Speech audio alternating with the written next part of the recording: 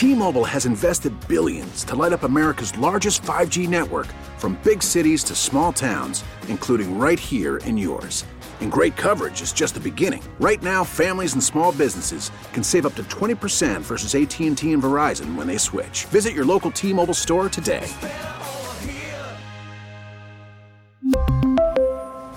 Plan savings with 3 lines of T-Mobile Essentials versus comparable available plans. Plan features and taxes and fees may vary.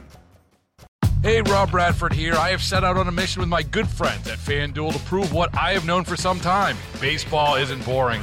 Now I have a daily podcast to prove it with some of the most notable people in the baseball world, screaming baseball isn't boring from the mountaintops, or at least agreeing to come on our show. Players, managers, GMs, and yes, even the commissioner of baseball, Rob Manfred. It has been a constant wave of baseball's most powerful voices. So join the revolution. Subscribe and soak in Baseball Isn't Boring. Listen on your Odyssey app or wherever you get your podcast. You'll be glad you did. Dr. Russo, the cold and flu season is obviously in full swing, but we know that there are more respiratory illnesses out there, whether it's RSV or COVID-19, that's still impacting Western New Yorkers. What may be different this year that you've noticed, or what is already standing out to you this year compared to maybe recent years?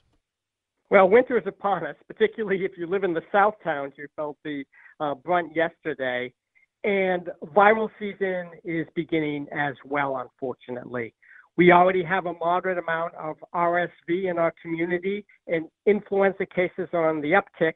And unfortunately, COVID is not gone away. It's been smoldering at medium to low levels, so we don't really have a great handle because we're not tracking cases like we used to. But I have little doubt that COVID cases will be increasing here in Western New York as we move into the cooler months. Are we starting to see these respiratory illnesses maybe lingering a little longer than we've seen in the past?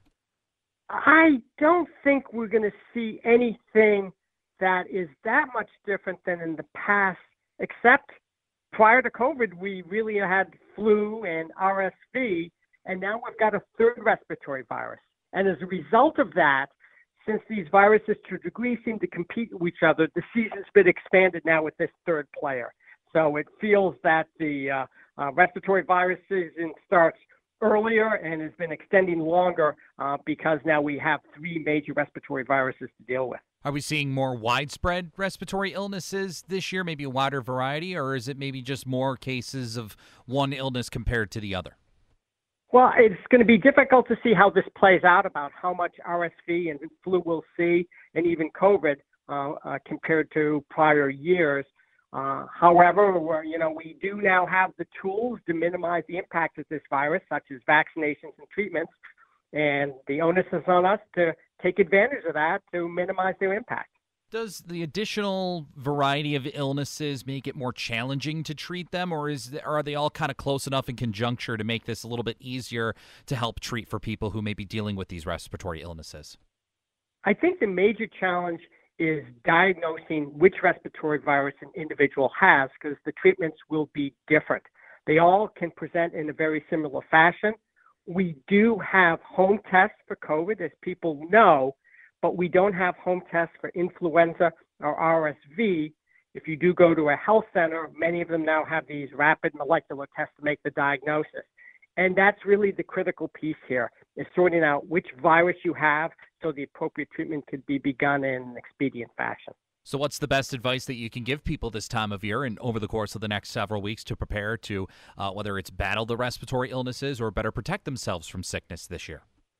Everything starts with vaccination. We know vaccines work, and they're going to afford significant protection. I think a misunderstanding people have is both with our influenza vaccine and with our COVID vaccine, they think that's going to absolutely protect them from getting infected. Both of those vaccines are perfect in preventing infection, but they're really good at minimizing the likelihood of an individual developing serious disease, landing in hospital, and having a bad outcome. And that's really what those vaccines are all about. We also have, for the first time this year, a vaccine for RSV that's been approved for individuals that are 60 and older. This vaccine I strongly recommend in individuals that are 75 and older or in the 60 to 74 age range with underlying diseases. If you're 60 to 74 and you're otherwise pretty healthy, I would reach out to your healthcare provider and have a discussion with him and her about whether this vaccine is right for you for this respiratory virus season. Very good. Dr. Russo, anything else you want to add to our conversation that we haven't touched base on? The last thing I'd like to add is, unfortunately, COVID is still with us, even though we'd like to have put it in the rearview mirror, and it's still a potentially lethal disease. Its impact is less as we've built up, population-based immunity due to prior infection and vaccination. However, that immunity wanes over time, and the new variants out there have evolved to evade that immunity.